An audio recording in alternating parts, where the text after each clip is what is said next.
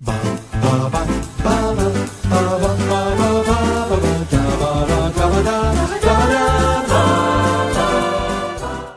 I'm Thomas Carruthers. I'm Will Egerter. And today rounds out the movie section of our Christmas spectacular here at Spectacular, Carruthers, Legerter and whoever. And we are joined by a new, fresh special guest. Why don't you introduce yourself, Miss Rhian Holmes? Hello, my name is Rhian Holmes. I guess that's about it. No, Rhian is joining us. She is someone I met. She's a new first year in the world of my studies. And one time at a party, we found that we did a great parlor game, or whatever you want to call it. I'd say it was probably more so myself than yourself, Rhian. I not to blow my own trumpet.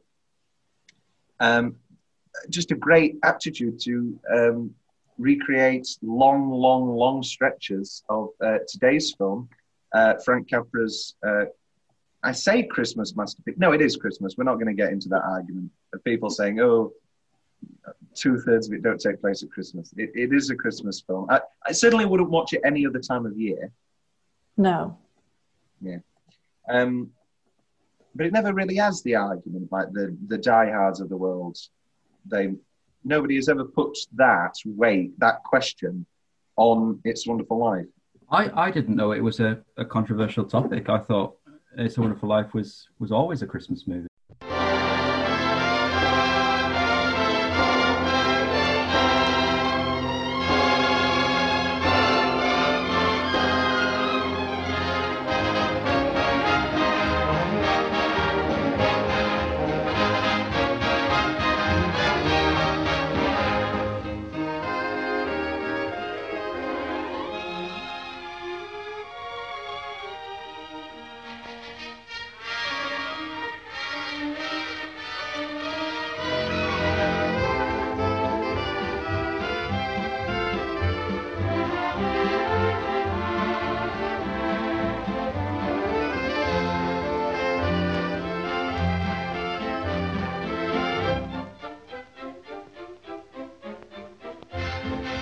Yes, it's wonderful news, for when all these wonderful people get into the swim, it's a wonderful life. For never before has any film contained such a full measure of the joy of living, the drama of living, and above all, the glorious romance that makes this such a wonderful life. No, it is. I was just reading a few things, and they were like, they call it a Christmas movie. You can't believe everything you read on the internet, Tom. This is true. But no, I've noticed it myself. I'm like, no, in actuality, 2/3 of it aren't. I always forget, every time I sit down to watch it, I always forget how short the Clarence bit is. Yeah. Don't you ever get tired of just reading about things? Yeah. Hey, what are you doing tonight? I don't want to get married to anybody, you understand? I want to do what I want to do. And you...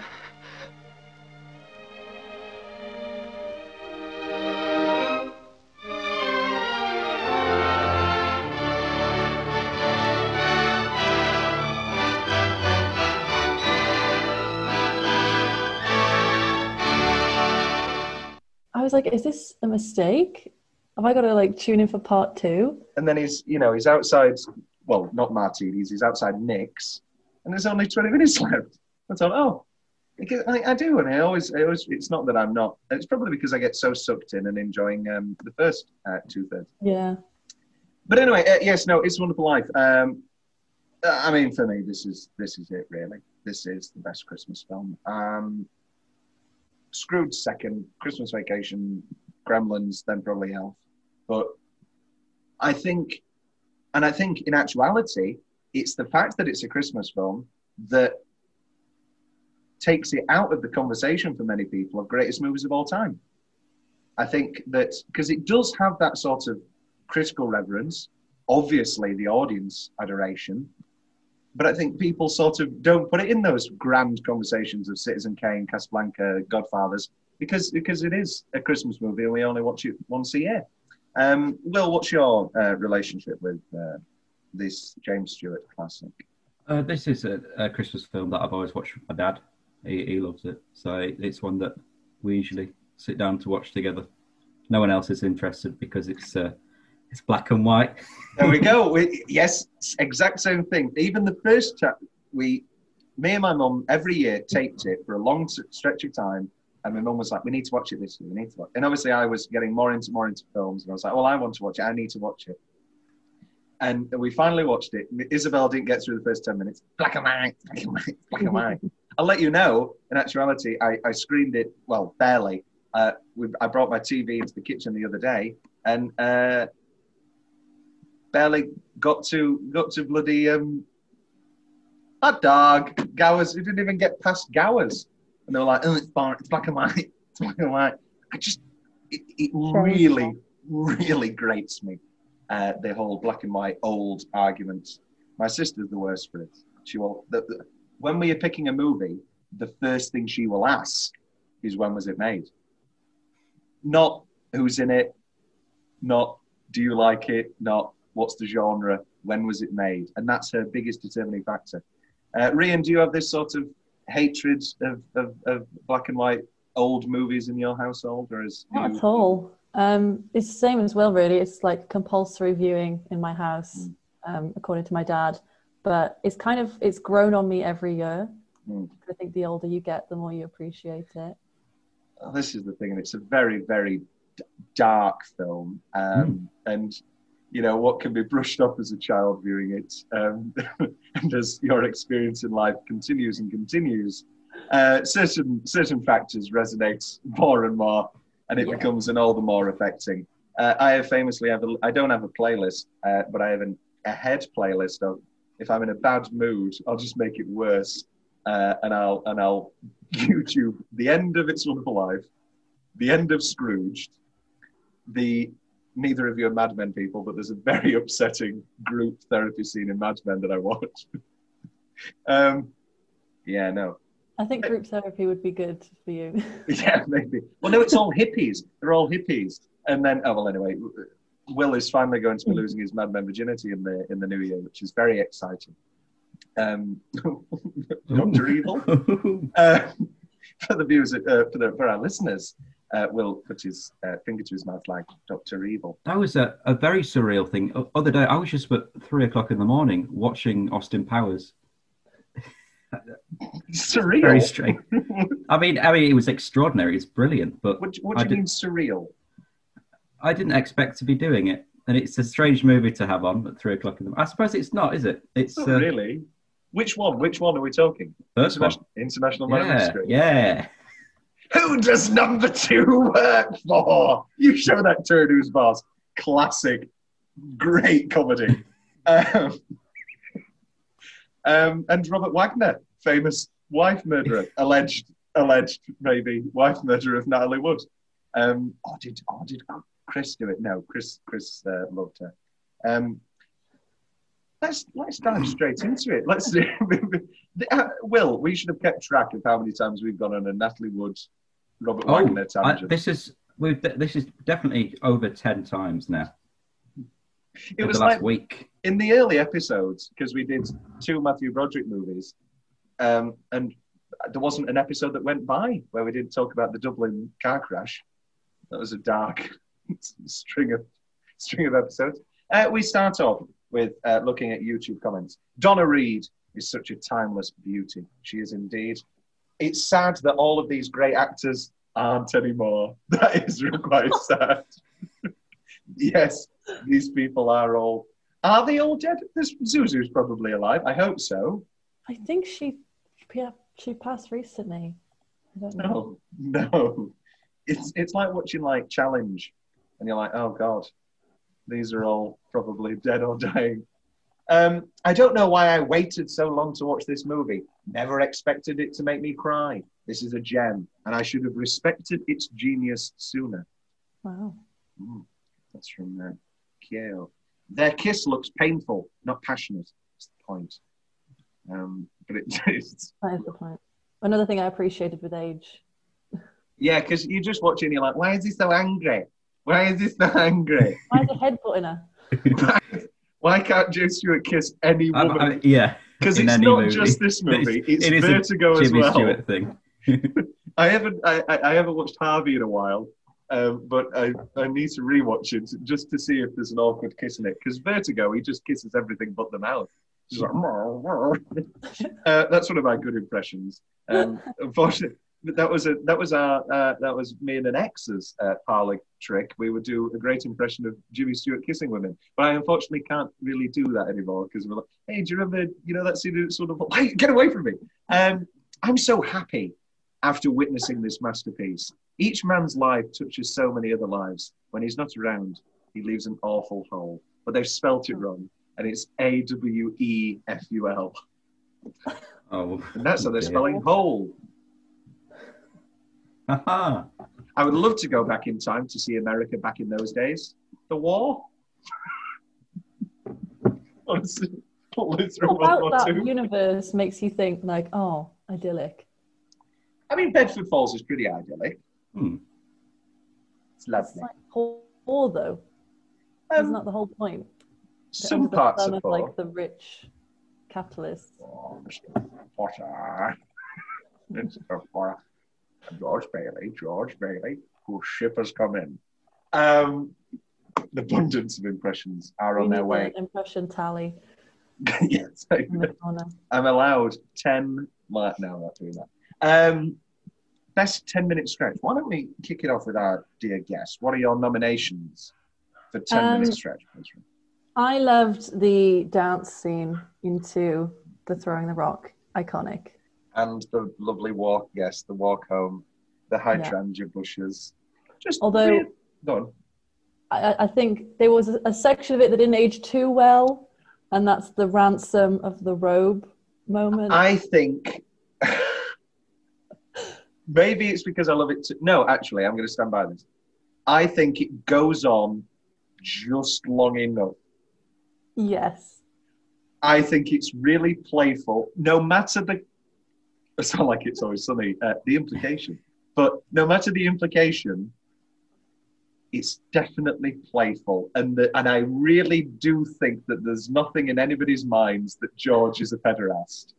I just think it's when she says, I'll call the police. And he goes, well, they'd be on my side. Yo, that's just a great line, isn't it? Don't tell me you didn't chuckle, Rhian. Go on. You can admit it. You can admit it. I think it just goes on long enough. And then he's like, oh, Mario, sorry, we're going to go. Your father's had a stroke. I think it'd be better if maybe he threw the robe in and then the car came. So it didn't look as if. Yeah. But all the same, young love. It is, I think they just do an excellent job of, conveying a man's life in 2 hours. And in that microcosm, conveying a whole falling in love in a 10 minutes. Brilliantly done.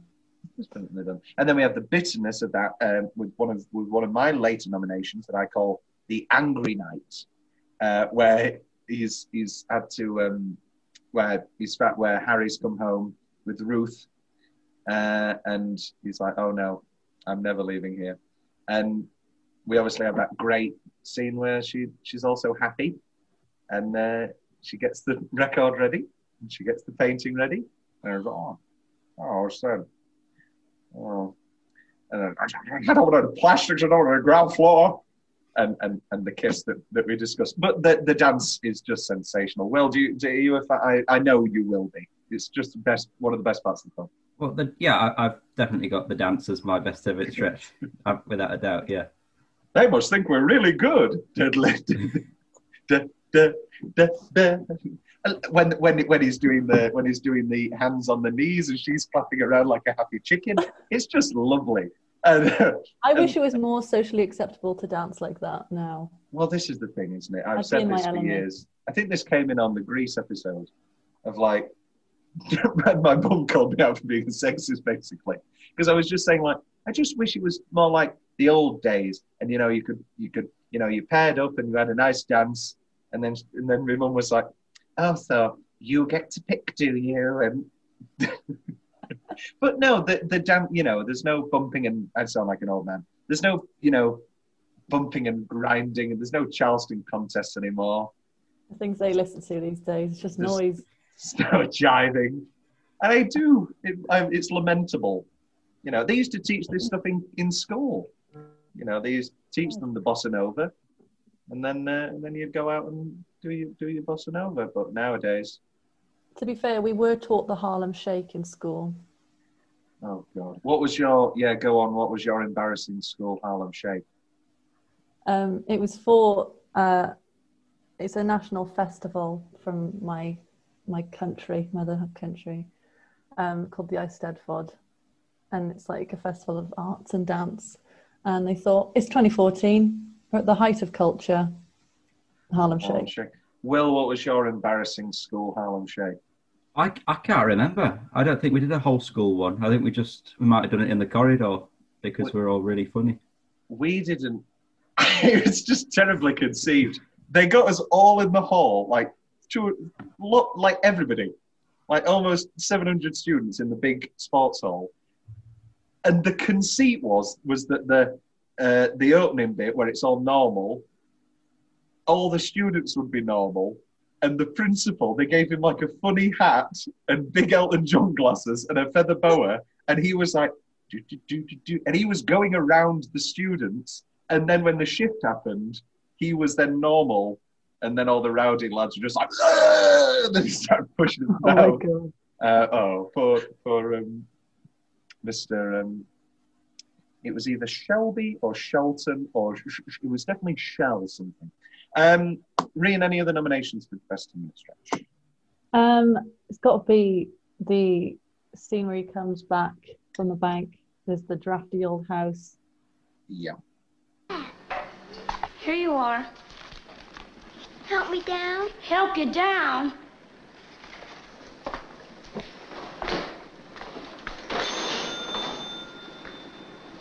Made up your mind yet? I'll take chocolate. With coconuts? I don't like coconuts. You don't like coconuts? Say, Brainless, don't you know where coconuts come from? Look at here. From Tahiti, the Fiji Islands, the Coral Sea. A new magazine. I never saw it before. Of course you never. Only us explorers can get it. I've been nominated for membership in the National Geographic Society. Is this the year you can't hear on? George Bailey, I'll love you till the day I die. I'm going out exploring someday. You watch. And I'm going to have a couple of harems and maybe 3 or 4 wives. Wait and see. I have that as Snap at Fam because I didn't have enough space. It's the best acting. I firmly believe it's the best acting James Stewart's ever done. You see the conflict, and it's just so jarring. And just the underscoring of bloody hell, what's she playing? Kings, 3 Kings or something. I don't know. But that keeps going, and it starts grating on us too. Mm-hmm. And I mean, it starts within one of my weirdly specific favorite parts of the kid where he's like, Sounds he scary. gives him a hug. Oh, falls in close, and Mary knows straight away. Mm-hmm. She knows absolutely straight away, and it builds and it builds, and we spend time with it, and it builds and it builds, and he kicks the bridge down. I don't know what that is. A plan for a new bridge, maybe for the town. And he's like, none of this matters. It's not going to be a new bridge. Noticed that. Yeah, it's a big bridge. Did you like that, Will, as an architect? I enjoyed that a lot. The big bridge model, and then obviously in the midst of that, you have the lovely little sweet moment with Zuzu with the petals, and he puts them away, puts them in his pocket, and he lies to his daughter basically, and he puts the plate. I want to give her a drink. Close your eyes, there's going to be a whole garden. It will. Very nice, little Zuzu. What a darling child. I've got here, and then we'll see if I missed anything. I've got Gower. I've got the poison. It's the first glimpse that we're dealing with a dark film. This isn't just. I mean, you could say that the opening is pretty dark. I mean, we find out we're dealing with suicide, but it's still, it's the little stars, and the stars are lovely, and but we're not dealing with something. And then suddenly, in the first 15 minutes, we're dealing with an old man coming to terms with the grief of his son dying, accidentally going to poison a child, and then the brutal slap of the ear, and again that realization, and he snaps it in. Oh, George! Oh, and then he pulls him close. I think that kid doesn't get enough credit. Oh my God, yeah, the acting.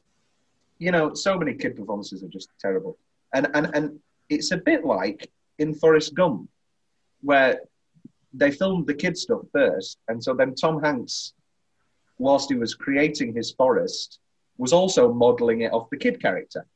And I don't know what came first here, George the chicken or the egg, Joe Stewart or the little boy. But you can see the little things. You can see lots of little touches, and he's just marvellous in it. Yes, Dance and Walk, Angry Night, The Bank Run. That torrential rain. It's just, I guess you could say, from a realism point of view, maybe, that all of these, the stroke happens at the end of the Dance and the Walk. The bank run happens the day of the wedding. But for me, that is just this world of fate that we're in, that any minute you just get so close, shut down.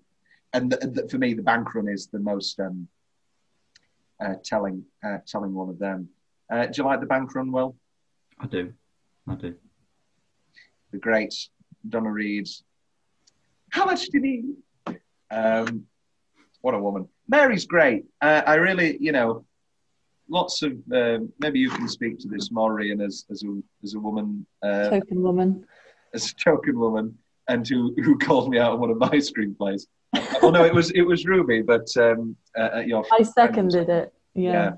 Because it didn't pass the Bechdel test well. It wasn't that the women weren't very well written and so depthful and pained, but there wasn't an awkward scene that I had to shoe in where to. Thank you. But maybe you can speak to this, Rian. I really do think Mary, and maybe we'll talk about Annie later. Annie, I guess, with a 2020 lens, it's not great that she's one of the only speaking person of colour in it, but also I think it resembles not just the time of filmmaking, the time being presented, this small, predominantly white town. And then in the final bringing of all the money to George, there's another black woman. She doesn't get any lines, but that's the filmmaking, and I don't think we can judge it for that, because in actuality, Annie is a pretty good character. Lots of great lines. There's no awkward, oh, Annie's here. I love the bit where Mara Bailey's like, oh, we're a couple of old maids now. And Annie says, speak for yourself. It did take me a while without subtitles to understand what she was saying in the final scene. Just really go for it. I've been saving up for a divorce if I ever get married. Throwing the money out. I was saving up for a divorce. Where are we? Yeah, talking about how great Mary is. My opinion, and then you carried on talking. No, I think Mary's just brilliant. Like, it's the whole behind every great man thing. Like, in the beginning, you're kind of led to believe that she is his obstacle, and that like she's going to be one of the things holding him back. But really, she just wants to support him, and she does so much without being kind of the shrinking Violet character. I feel like she could have been fleshed out more, but again, it's a reflection of the time. And we have a shrinking Violet. We do. Not shrinking at all. Wonderful Gloria Graham. Are we Film Stars Don't Die Liverpool fans? Excellent film from a few years back. Annette Bening and Jamie Bell. True story of Gloria Graham, who played Violet in this movie. In her later life, she fell in love with a scrappy young actor from Liverpool, and he was with her during her final years. Lovely, marvellous film. Annette Bening's excellent. Should have won an Oscar again. Not again. She didn't win for American Beauty, did she? I think we've had this before. Is Annette Bening an Oscar winner? I'll Google that. But everybody watch Film Stars Die. Film Stars Don't Die in Liverpool. No, she's only ever been nominated. She was nominated for Best Supporting Actress for The Grifters, nominated for Best Actress for American Beauty. She should have won. Best Actress for The Kids Are All Right, and Best Actress for a film called Being Julia. Annette Bening deserves an Oscar. Give Annette Bening an Oscar. I don't know what she's in recently. I don't think she's in anything this race. She's probably given up. It's a real shame. Meeting Clarence. Wonderful Jack Travers. Just delightful as Clarence. I think this is my favorite. I know it's an obtuse thing to say, but it is. I think it's my favorite Christmas Carol film. And I know that it's not a Christmas Carol. You said that last week about Scrooged. Scrooged is my favorite Christmas Carol film. It's a Wonderful Life is my favorite Christmas Carol film. I don't know, but Clarence is marvelous. Oh yeah. Well, I get the impression that if George is taken out of the equation, Clarence is your favorite character. I'm a big Mary fan. I'm a big Mary fan. I mean, everybody should be. I mean, maybe this is where my high standards are coming from in relationships, in finding a new woman, finding any woman, is the films that I love at Christmas. Mary Bailey and Claire Phillips from Scrooge. These are big. And then obviously Sally Albright, and we're getting into it. That's not a Christmas dark hole. Yeah, I would say Clarence. Otherwise, is he just does all the jobs of what the three ghosts would usually do. Why send three ghosts? Why has no one picked up on this in future remakes? You don't need it's just get one guy to do it. So, like we did in our version of A Christmas Carol. Where it was just because you wanted to play all three. No, I said we did it. We did a parody musical, Rian, called A Hitler Carol, where what if the angels came to see Hitler and be like, "What are you doing?" And then and I said, "Somebody else be the angel," and they were like, "No, you do a funny Australian accent." Doesn't have to be Australian. Well, no, originally it was an Al Pacino angel because I wanted to do my Al Pacino impression. There was really no rhyme or reason. But it did lead to some wonderful voice work where we recorded me saying, "What's the line?" And we put a didgeridoo under it and it echoed around the room. And it was like, "Oh, don't you see Hitler?" Something like that. And I would have it as my ringtone if we lived in a less judgmental world. I would pay good money to see that. You can watch it on YouTube literally in an hour when this is done. I will send you the link. Thank you. Again, another dark part, the graveyard, and then realising that Mary's an old maid. I don't know whether I have it. I don't know whether I have it in change or question. Would Mary be an old maid? Yeah, because she had Sam Wainwright following around. Well, no, I don't think she'd ever get with Sam because Sam's in New York. There's no chance of that. Yeah. But, Mary's not staying single. I just love how everyone else's alternate realities are like dead, in jail, insane asylum. And hers is, she's single. Oh, no. She's a librarian. Oh, George, she's an old maid, George. and then it's when we don't know that she's a librarian. It's like, oh no, she's an old maid. Where is she? She's just closing up the library. And then she's got those little glasses. I don't know why she has glasses. What's changed to her eyes in those Reading all those years? books. Reading all those books. Yeah. There was time. Time enough at last. Movie logic dictates that you give a girl glasses, she's ugly. She takes them off, she's beautiful. Yes. What's a great example? She's All That. Oh, no, I don't know that. Literally anything from the 90s. Oh, God. There's definitely... and then she can't see properly, and then she's like stumbling. Oh God, it's going to come to me like halfway through. Will's going to be talking about how dark the ending is, and then I'm going to shout out, "Meg Ryan in!" They do that in Scooby-Doo too, where they give Velma. Oh yeah, where Daphne gets sexed up. Is it Daphne? Velma. Velma. And then she's stumbling around because she actually can't see without a glass. Is that what I'm thinking of? Am I thinking of Scooby-Doo 2? Great film. Cinema. I think, in actuality, a rewatch of them might actually. I think there's some good stuff. Well, I love the Scooby-Doo movies. Yeah, they always tweet the adult things in Scooby-Doo that you missed. Also snubbed at the Oscars. Famously. And then, I mean, I don't want to speak unanimous.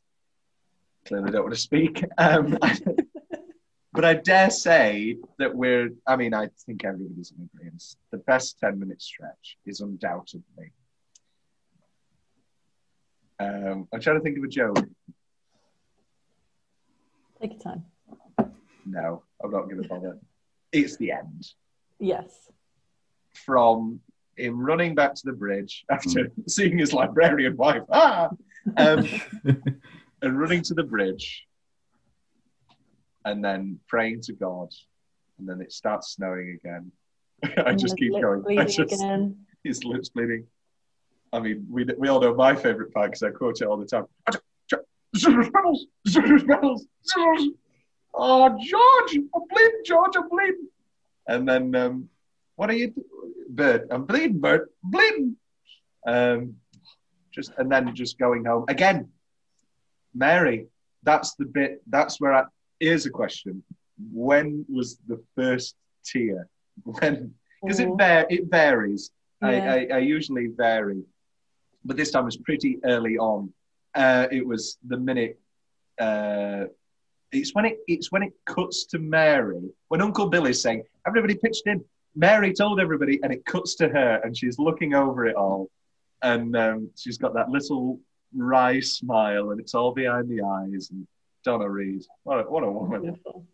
And but another time that usually gets me, because everybody's coming up and they're saying funny jokes, and that's very sweet and very emotional. But the guy that comes up and goes, I wouldn't have a roof over my head if it wasn't for you, George. It's getting me now. I'm welling up now. And I'm not welling up, but I'm getting something in my chest. Maybe it's the corona I've got. Day two of isolation, everybody, for those who are listening. Day 2 or day 3? 3. 2, 3.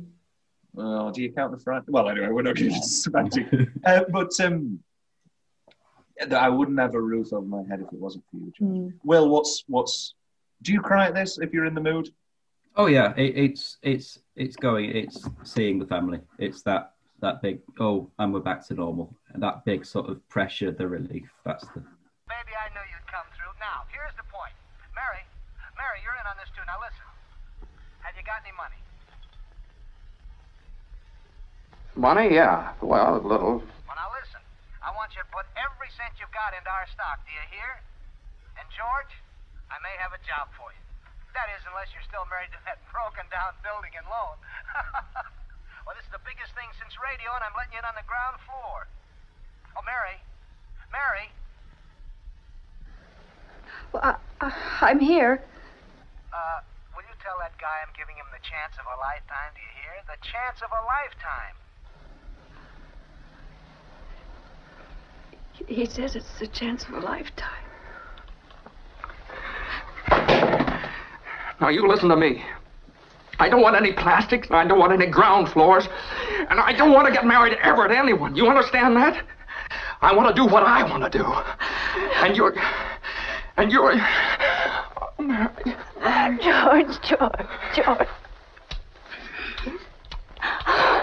Mary.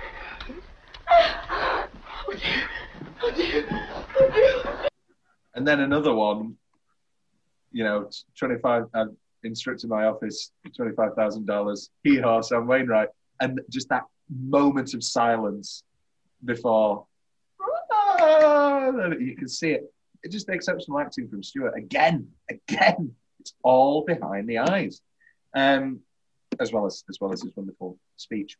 Rhian, what's your open the taps moment?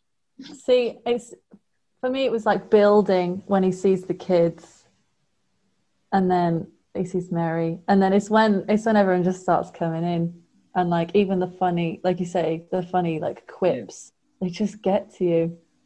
And brilliant. Here's to George Bailey, the richest man in town. The richest man in town. Incredible. Oh, that was like the rolling moment. An Auld Lang Syne. I'm going to bust this one now. Me and Will have had this debate. I want Rhian. I think this is the question that hangs over all of Carruthers, Legator and whoever. What is the best Auld Lang Syne moment in a film? Is it this, The Apartment, or When Harry Met Sally? Oh. See, it's got to be this, because it's like the one, it's like this song is so depressing. As brought up in When Harry Met Sally, what does this song even mean? Are we saying that we should forget old friends? Are we saying that we remember them? Or should we say that maybe it's to say that we should never forget that we remembered them? Anyway, it's about old friends. But I just think like this is the one time that there's actually some hope for them and for George. Well, yes, and I'll get to my depressing theory, really depressing theory later.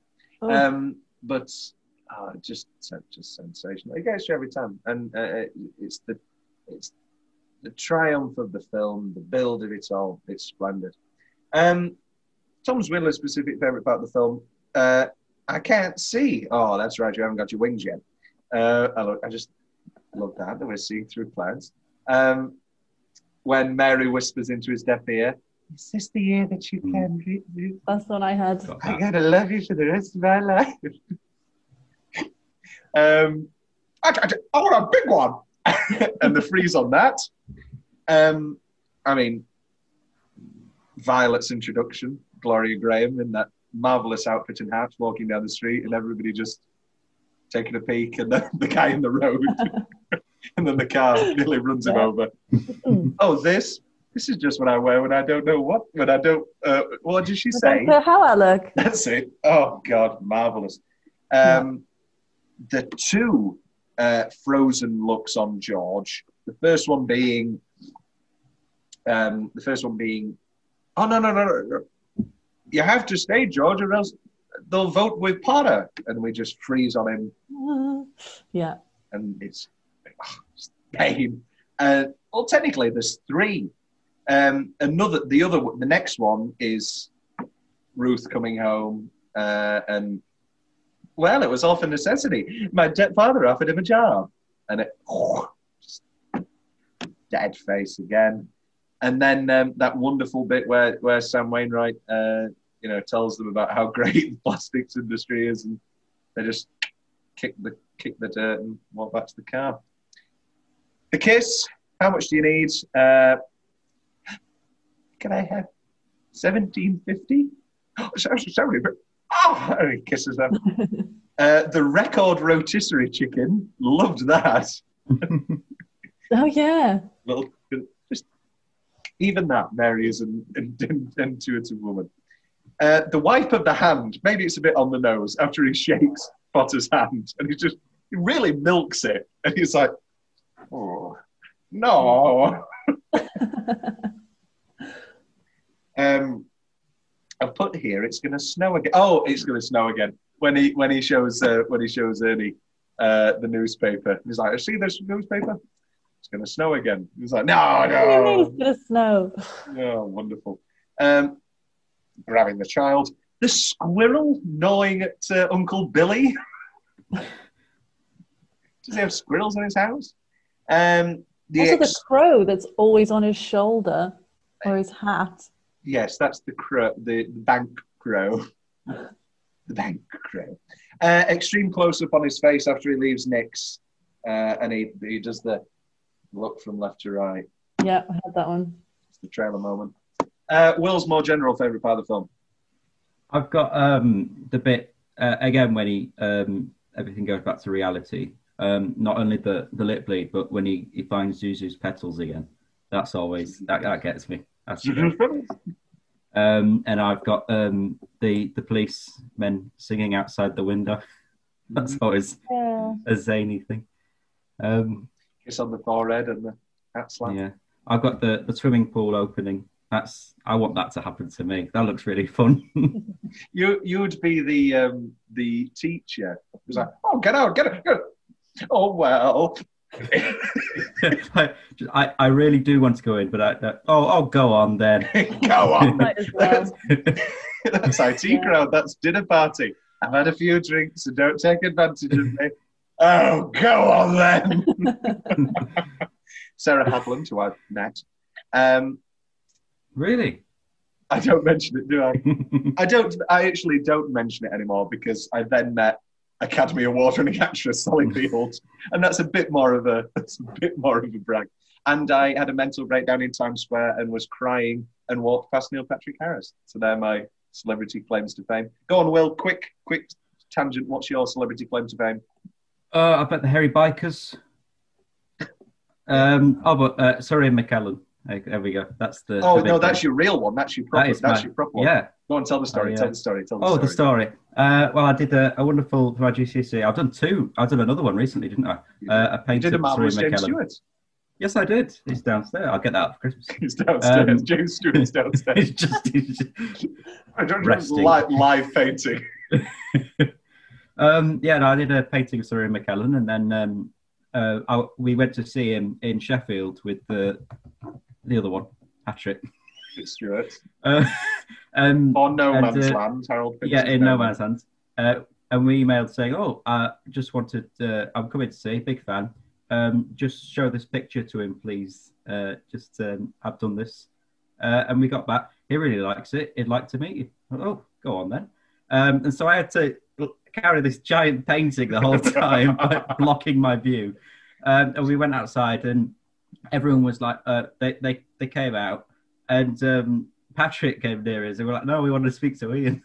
It was like, I don't have a painting of Patrick. I can't do Patrick. And he came out, and he took me aside, and he put his hand on my shoulder, and then he was like, oh, what do you want to do when you're older, William?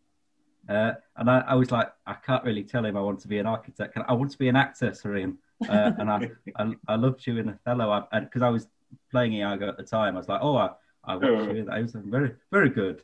And then I got my picture taken. It's very nice. Did he sign it? He signed it as well. It's just there, actually. Yeah. Rhian, do you have any brushes with fame? They're mostly like C-list, D-list. I did have a Q&A with Rob Brydon and Ruth Jones, but I'm not sure how big of a deal that is. Oh, yeah. The worst part of Gavin and Stacey. You don't like Rob Brydon, do you? I think I enjoy the trip. Love him. I enjoy the trip because Steve Coogan doesn't like Rob Brydon, and it's like, all the times he gets annoyed, I'm thinking the exact same thing. I think it's an intentional insufferability in the trip, and I'm not saying Rob Brydon's insufferable.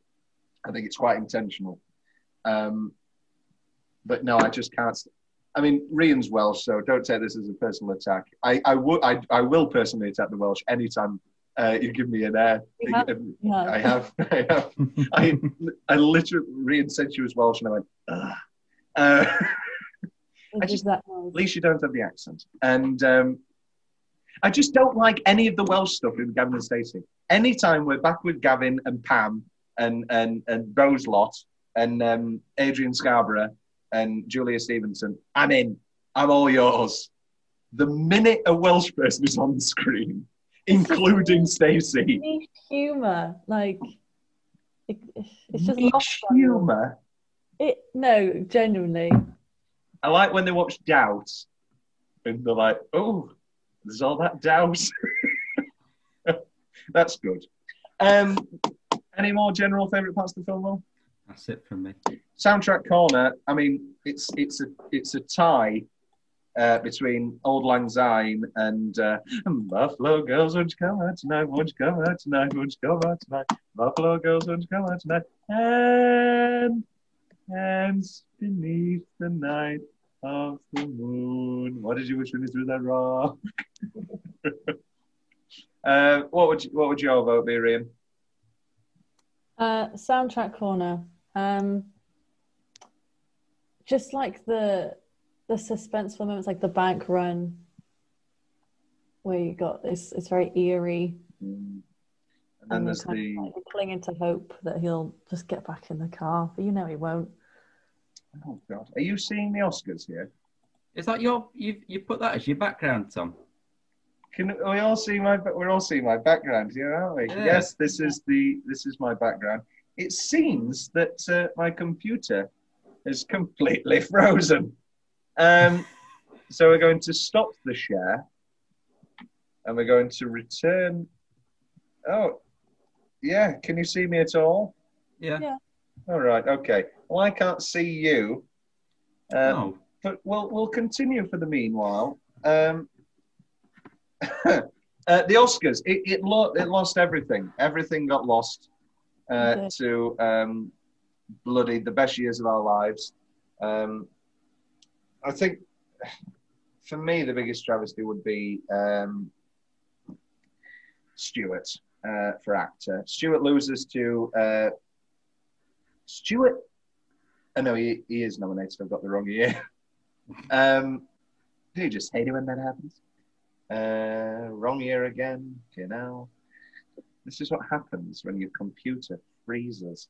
Stewart is nominated, but loses to Frederick March for The Best Years of Our Lives. A fine film. Some may even say a good film, but certainly not It's Wonderful Life. Exactly. Then we have Donna Reed without nomination. Wow. Without nomination. I mean, she's great, but I'd have to give it to Celia Johnson for Brief Encounter, I'm afraid. No, it's a pretty good year. Best Years of Our Lives is obviously good. It's Wonderful Life, then Brief Encounter. Are you a Henry V man, Will, Laurence Olivier? I'm not a big fan of Olivier doing Shakespeare. Aren't you? No. At all? No, especially not his Othello. Well, that's a different kettle of fish entirely. Yeah, just it was a massive failure. It was a massive failure at the time. It's a surprise, isn't it? I suppose it's become that sort of that classic through time, but it's strange that it wasn't the big hit it was when it first came out. It was, I think the budget was 35 million, and it made 33. Well, they thought it was too self-indulgent and too depressing at the time. Yeah, I mean it is depressing, but it's good. It's got something to it. It's a real film. Will's favourite building or set? The model of the bridge. The model of the bridge. Right, I'm overpowering you, Will. It's a set piece. It's their house. That was one of my nominations, Tom. I was going to get to the house. You fool. Nabbed again. The house was done up, not the derelict version. What do you think of the sort of halfway? No, it's not a halfway house, but it's the makeshifts. It's all right. It's you could say it's romantic, but it's a bit rainy, isn't it? I wouldn't want that pouring down on me. You could say it's romantic, but it's rainy. Is that a sex joke when he? Not you, Will. When James Stewart does a double take at the bed, that supposed to be like wedding night? Yeah, you dirty bastard, James Stewart. Well, it is a wedding night. Because he definitely looks at the bed and he's like, I thought it was going to be rainy. I mean, Robin Williams does a great thing about actors that he would like to see in pornography, and James Stewart is one of them. That's a great sketch. I want to live again. Please, God, let me live again.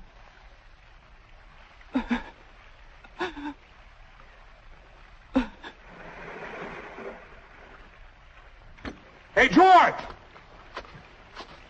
George! You all right? Hey, what's the matter? Now get out of here, Bert, or I'll hit you again. Get out of here. What the Sam Hill you yelling for, George? George. Bert, do you know me? Know you? You kidding? I've been looking all over town trying to find you. I saw your car piled into that tree down there, and I thought maybe you... Hey, your mouth's bleeding. Are you sure you're all right? What you...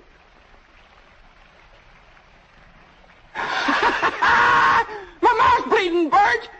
My mouth's bleeding. Zoot pedals. Zoot. There they are. Bert, what do you know about that? Merry Christmas! Best single minutes. Will? Hello. I've got Everyone Helping Out at the Bank. I really like that a lot because it's just that nice sort of community spirit. I've got his big outbursts in front of the children, and then I've got the ending, even though it's 10-minute stretch, but that particular minute of the ending. Rian, anything you want to throw in? For me, it was Gower with the Soria. Such a good minute. When he stands up to Potter in the building alone, and he has that great line about how the rabble do all the working and paying and living and dying in this town. And it's just such a good... It's too much to ask that they live and die and pay and eat in two rooms and a bath. It's just a good... I don't think so. And like, obviously it's like followed up with the sadness of him having to stay, but in that moment it's like he has all the power. Because nobody wants Uncle Billy. Nobody wants Uncle Billy to do the job. The ending, obviously. Yeah. I've got here the ice. I know it's Harry nearly drowning, but I just like, I'm not scared. My kid brother Harry. I'm not scared. I just love how films establish sibling relationships in the most awkward way. It's always like, hey bro, hey sis. Suitcase. I wish I had $1 million. Hot dog. The the after dinner with the dad before they go to the dance, and that lovely touching little moment. I mean, he's yet to learn that will be the final time he talks with his dad. Oh my gosh. I mean, we don't know whether the stroke led to, he was still conscious or whatever. Maybe he didn't die that night, but it's the last time he's going to have a fully coherent and lovely conversation with his dad. Yay! Hello, Bedford Falls!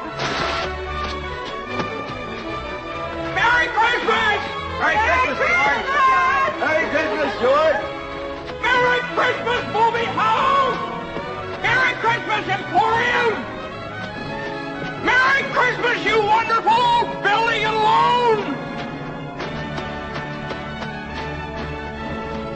Hey! Merry Christmas, Mr. Potter! Happy New Year to you! In jail! Go on home, they're waiting for you.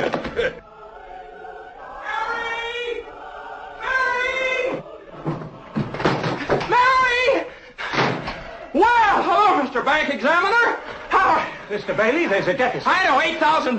George, I've got a little paper. I'll bet it's a warrant for my arrest. Isn't it wonderful? I'm going to jail. Sad. The wedding house, lovely Mary. The meeting with Potter, and he begs basically. Both of the Potter meetings. when he tries to buy him out. God, there's dogs. I think there's somebody at the door. There's somebody at the door. And the bar, not Nick's bar, Martini's bar, where he's all sad. And he starts praying. Very upsetting. Best line. Will, kick us off. Hello. I just like the sort of the bit where he's like, well, you really have lived a wonderful life, George. And any movie where they say the title of the movie and everyone looks at each other and goes, oh. I am very thankful that this movie doesn't end with George pulling Mary close and going, it's a wonderful life. I'm glad they got it over and done with at an appropriate time. Remember, George, no man is a failure who has friends, which is usually my go-to Christmas card line. People don't get it, and they're like, what's that from? And it just kills a part of me every time. Rian, you got anything? You Want the Moon, of course. Also, lash or donkey? Very specific moment, but when he steals Mary away at the dance, and he says, oh, why don't you just stop annoying people? Like, you think it's going to be a really, like, cutting-edge remark, but no, that's all you need. And like, then, his reaction as well. He goes, oh, I'm sorry. Wait. And, well, Othello, did you know that this pool, did you know that this dance floor has a pool under it? And that I have the key? And that George Bailey and Mary are dancing over it? And he just keeps going. Joseph, Jesus, and Mary, help my friend Mr. Bailey. He never thinks about himself, guy. That's why he's in trouble. I love him, dear Lord. Watch over him tonight. Please, God, something's the matter with Daddy. Please bring Daddy back. Oh, no. This is a very interesting situation. Please give me my robe. A man doesn't get in a situation like this every day. Ouch, ow. Gesundheit. And yeah, you know what? I do like, maybe I can sell tickets. Anything else, Will? I like Annie going, I've been saving this money for a divorce if I ever get a husband. Rian? I think that's all of mine. Just like George's just general quips. And also every time he's like asking people to repeat themselves, I just think it's really nice moment. I think you got my deaf ear there, Annie.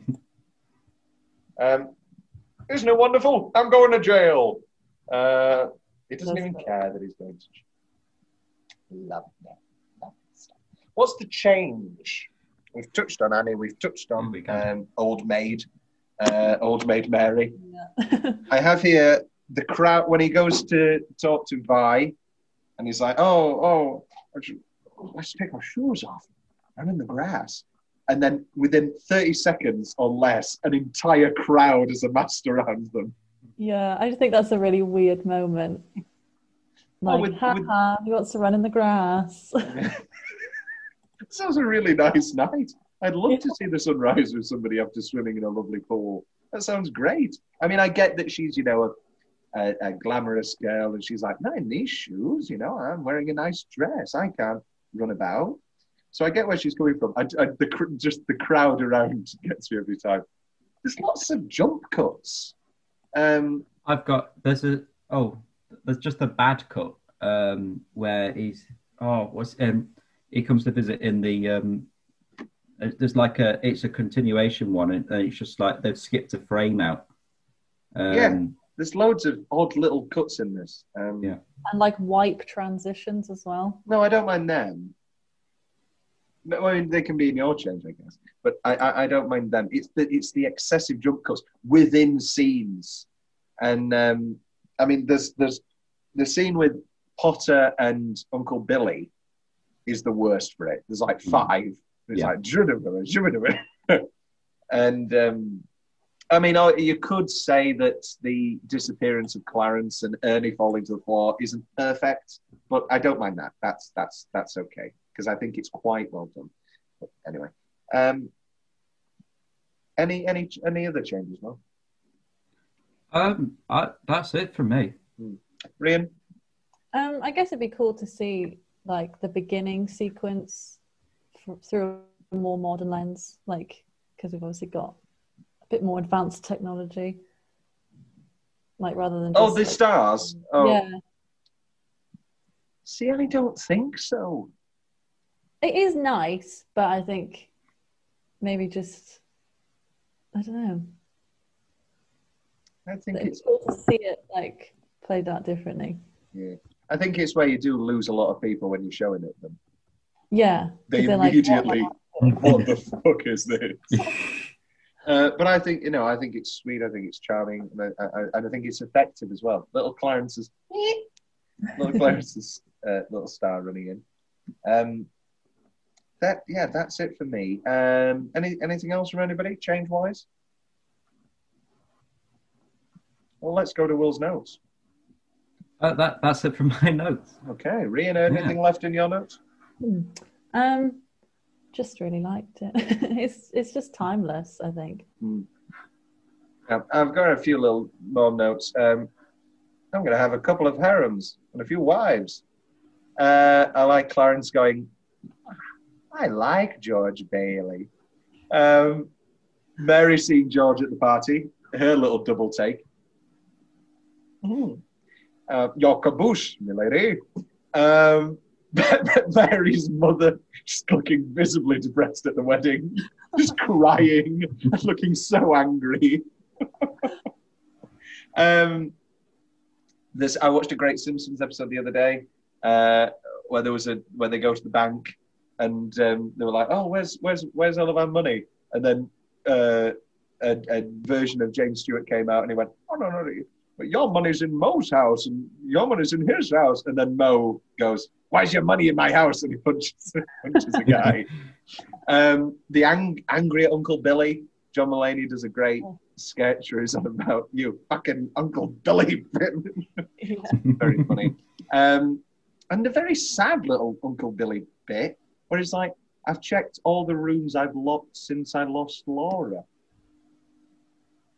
Oh yeah. It's just really rough. It's just, I mean, we like to laugh off Uncle Billy, and he's foolish, and he's got little strings on his hands. But that's a rough line. And then Stuart's singing in the final Auld Lang Syne, which is really quite bad, but brings us into the world of the realism. I love Zuzu's singing in that. She's so shrill. I just love Zuzu. What a little girl. What a lovely little girl. So, and he has no qualms about like showing that she's his favorite child either. Like hugs the other three, and then he's like, "Zuzu." Well, that she's the youngest, isn't she? So she gets that sort of up, I guess. Alternate ending corner. There isn't really one. A few fun facts. There are plenty of those. For the scene that required Donna Reed to throw a rock through the window, director Frank Capra hired a marksman to shoot it on cue. To everyone's amazement, Reed broke the window by herself. She had played baseball in high school and had a strong throwing arm. What a legend. Very good. Donna Reed, what a woman. Yeah. As Uncle Billy drunkenly leaves the Bailey home, it sounds as if he stumbles into some trash cans. In actuality, a crew member dropped a large tray of props right after Thomas Mitchell went off screen. James Stewart began laughing, and Mitchell quickly improvised, "I'm all right, I'm okay." Director Frank Capra disused pedals. Frank Capra decided to use this take in the final cuts and gave the stagehand a $10 bonus for improving the sound. $10 in 1946 is the equivalent to $132 in 2019. Whoa. Good for him. I want to get paid for dropping stuff. Something that we haven't talked about. James Stewart was really nervous about making this film because he was a war hero and he went to war, and this was his first film back, which led to him being very nervous about his kissing scene with Donna Reed, and that sort of leads to some of the embarrassment and anger and unrehearsed nature of that kiss, which makes it so painful, passionate, and effective. in the film. Prior to this, films for snow had used cornflakes painted white, but they were far too loud, obviously, when people were walking on them. So all the dialogue had to be re-recorded. Frank Capra didn't want that, and so led to making the form of snow that people all use today. Oh, wow. So we can thank this film for snow. While filming the scene in which George prays in the bar, James Stewart was so overcome that he began to sob. Frank Capra later reframed and blew up the shot because he wanted to catch that expression on Stewart's face. That's why that close-up is a little bit more grainy. Apparently, Mr. Gower was very drunk during the scene where he slapped young George, and the slaps were real and caused real blood to come from Anderson's ear. After the scene was finished, Warner hugged and comforted Anderson. Oh, I can't watch that the same way. Yeah. Originally, the film ended with Ode to Joy, not Auld Lang Syne. It's a good choice. In the original script, Clarence confronts Potter about what he did to George, and it was to take place right after Potter yelled, "And Happy New Year to you, in jail!" Good choice. Good choice. Don't need that. The scene on the bridge where Clarence saves George was filmed on a backlot on a day where the temperature was 90 degrees Fahrenheit. This is why James Stewart is visibly sweating during most of those scenes. Now, have any of you seen the colorized version of this? I have, and it doesn't work. It looks dreadful. This was a weird thing in the 80s. I can't remember the name of the guy. Ted something. And he just got the rights to it all. He got the rights to all these movies, and he colorized them. Casablanca was colorized. This one. And Spielberg, Lucas, all Bogdanovich, all these directors came out and said, this is insane. You can't be doing this. And stopped some of them, couldn't stop all of them. I'm very glad that my Blu-ray I don't even want to see the option. Don't even want to see it. It's a musical. We're all musical people. Have any of us listened to the musical? No. Okay. Yeah, but there was a big problem with the legal wranglings with it all regarding the rights. So it's really been,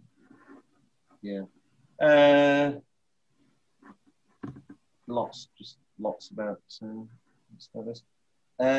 So there's the urban legend. Well, it's not even an urban legend. Everybody thinks it's just a fact. Is that Bert and Ernie in Sesame Street are named after these? And that's bullshit. The series creator of Sesame Street said no. It's just coincidence. Clearly the other way around. Yes.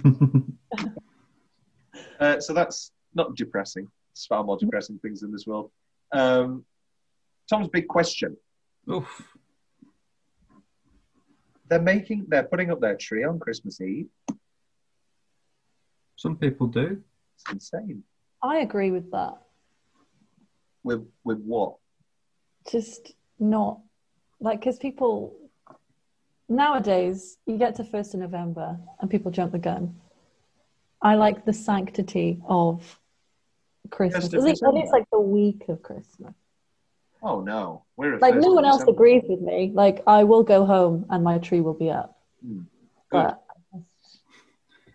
I think first week in December is good because the build up to Christmas is better than Christmas itself. Jesus Christ! Fucking hell! The more you build it up, the more disappointed you're bound to be because it's but we're not children anymore. It's not like we're like building up thinking we're going to get a mountain of presents and then we get like a lot of presents, but just it's got to the stage where I actually start asking for socks. I enjoy it. I relish it. I do look forward to getting a cologne. Cologne? Yes, this is a Twilight Zone episode. Number 12 looks like you. I opened my present and it turns into what's it? Be Right Back. Yeah, with Donald Gleason. With Donald. And what's her face? Bloody hell. What's her name? Hayley Atwell. You're a Black Mirror person, Rian? I am, but I haven't seen them all. No. There's that then, is there? There's that then. The pig one's the best one. Someone's big question. Right, here's two really depressing. Mary's wish is George's curse. We are in a film where angels and wishes all exist. So effectively, Mary's wish that they will live in that house and they will fall in love is George's curse. Mary is to blame for George never leaving Bedford Falls. I mean, you're not wrong. Good idea, Ernie. A toast. To my big brother, George, the richest man in town.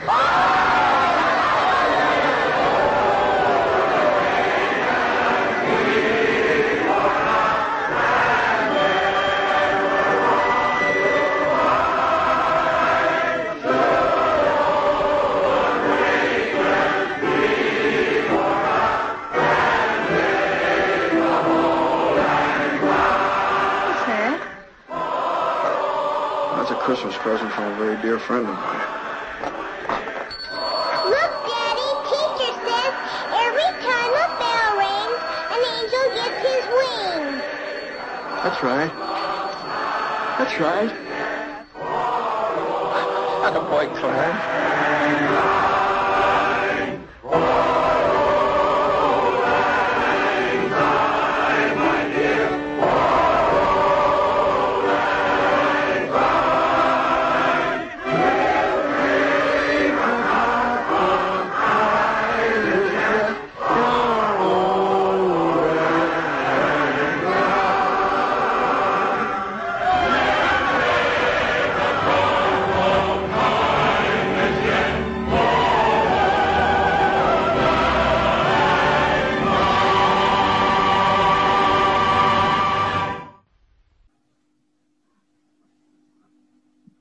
But also he has the opportunity to go. The thing that really keeps him isn't the bank closing, isn't his dad dying, isn't Harry coming back. The thing that keeps him is his own need to please and the fact that he lives for other people. You're saying that George is a giver? Yeah, yes. He's like put in this terrible compromising position, but it's essentially his choices. And that's why it's so sad. Because, yes, he feels trapped, but also it's just because he's a compassionate, selfless man that he does all these things. He's just great, isn't he? He's just great. And Mary loves him for that. And so you can't be like, oh, she's holding him back. Because part and parcel of him staying is that she wants him to be happy, which is why she kicks him out when he gets all moody at her. She's like, if this isn't the life you want, then go. But he comes back. Plastic should probably go down the floor. So you are right, but you're also wrong. It's good, but it's not great. And then the depressing factor of this is, It's a Wonderful Life is a very different movie if he doesn't have a wife and children. I mean, we know what the film's stance on marriage and companionship is, but if George is a lonely man, and then it's a very different ending, because eventually all those people have to leave, and then he still goes to bed and faces Christmas morning alone. Jesus. Well, no. No, that's what my mum says. Anytime I go for a breakup, well, no, there's only been one, and she's like, see, look at all the friends you have. And I go, yeah, but if George Bailey didn't have Mary, then he'd still be waking up alone. There's some deep-rooted narcissism there, I guess. Poor George. But it's not poor George. He's got a lovely wife and he's got 4 kids. You have to consider George Bailey at your age was still single and didn't know what he was doing. No, he wasn't. He was with Mary. No, he wasn't. He was with Mary. He had found the love of his life. No, what was I going to say? When I said, and you've got 4 kids, it was literally the way that Kim Woodburn says it when she's having a go at the guy who was on Strictly. And she was like, you're an adulterer. You're an adulterer. You cheated on your wife and you've got 4 kids. And then the bodyguard comes up to her and she's like, oh, darling, please. You're an adulterer. I wouldn't piss on you if you were on... No, he says, I wouldn't piss on you if you were on fire. And then she goes, and I wouldn't shit on you if you were on fire. Oh, God. What's the better Big Brother moment? Is it that or is it... David's dead. David's dead. David's dead. Oh, David? David's dead? Yes, not that David, my ex-husband. She just told me David jumped in a cancer. It's after that where she stood outside and she's just laughing maniacally to herself. Oh, she's gonna die. No, my favourite bit's when Angie Bowie's all alone and she's like, no, I've done it now, Big Brother. I've done it now. You're gonna have to help me, Big Brother. Talking to Clarence, maybe. Synopsis of a sequel. I'd forgotten about this, but there was a propositioned sequel. Rhian, why don't you take us through this, because you reminded me. Yeah, so there was an idea for a sequel that was going to come out as late as, was it 2013? It was 2013, and it was swiftly, officially cancelled by 2015, thank God. And it was called It's a Wonderful Life, The Rest of the Story, in which George Bailey's troubled grandson is visited by his deceased Aunt Zuzu as an angel. But this is the thing that tripped me up. So in the IMDb synopsis, it says he's visited by Aunt Zuzu, who tells him how much better everyone's lives would be if he hadn't been born. Oh. Which is like really off base, considering the first one is like, look how much you mean to people. So we theorized that it was probably like a Scrooge situation. Yeah. Hopefully the moral of the story is that he's a changed man and that he doesn't just kill himself. Yeah. Buy me the biggest goose in all of London. We're not in London, we're in Bedford Falls. That'd just be depressing. Everybody would be dead. Yeah. I don't know how I would feel about it being in like what, the 2010s. Like don't like that. Maybe like the same iconic quotable lines, because people don't talk like that. Unfortunately, they do still in Stephen King's modern day. People still in Stephen King's modern day sound like they're from the 50s, which is what makes his 50s set movies and books so excellent, and all of his modern ones that little bit weird. I liked Carrie. Which 70s Carrie? Oh no, the modern one as well. I like some. No. Oh God, we are not getting invited back. But no, it's perfect for the digital age. Like it just translates well. It may translate very well, but what about performances, writing, directing, all that that made the first one so good? All great. And this is coming from a big Julianne Moore fan. Yeah. And I thought she was dreadful. Wow. I've ruffled some feathers here. I've really done it now, Big Brother. I've done it now. Help me out. David's dead. What? I saw him. For the classic Kim Woodburn, my vote is for Nicole, and then the old corrector, Nicola. Oh, don't be so stupid. Talking about her own name. Don't be so stupid. Don't be so stupid.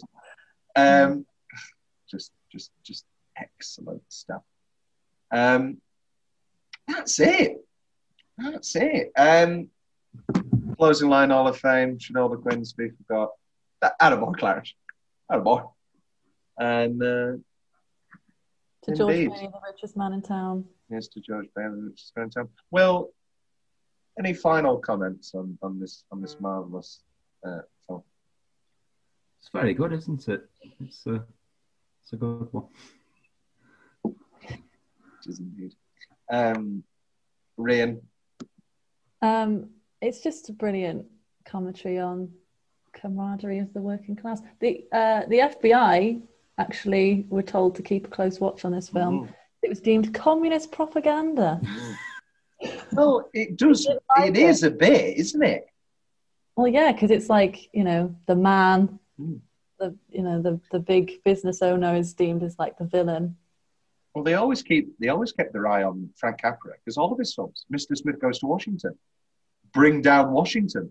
You know, these are big themes for 40s films. Yeah.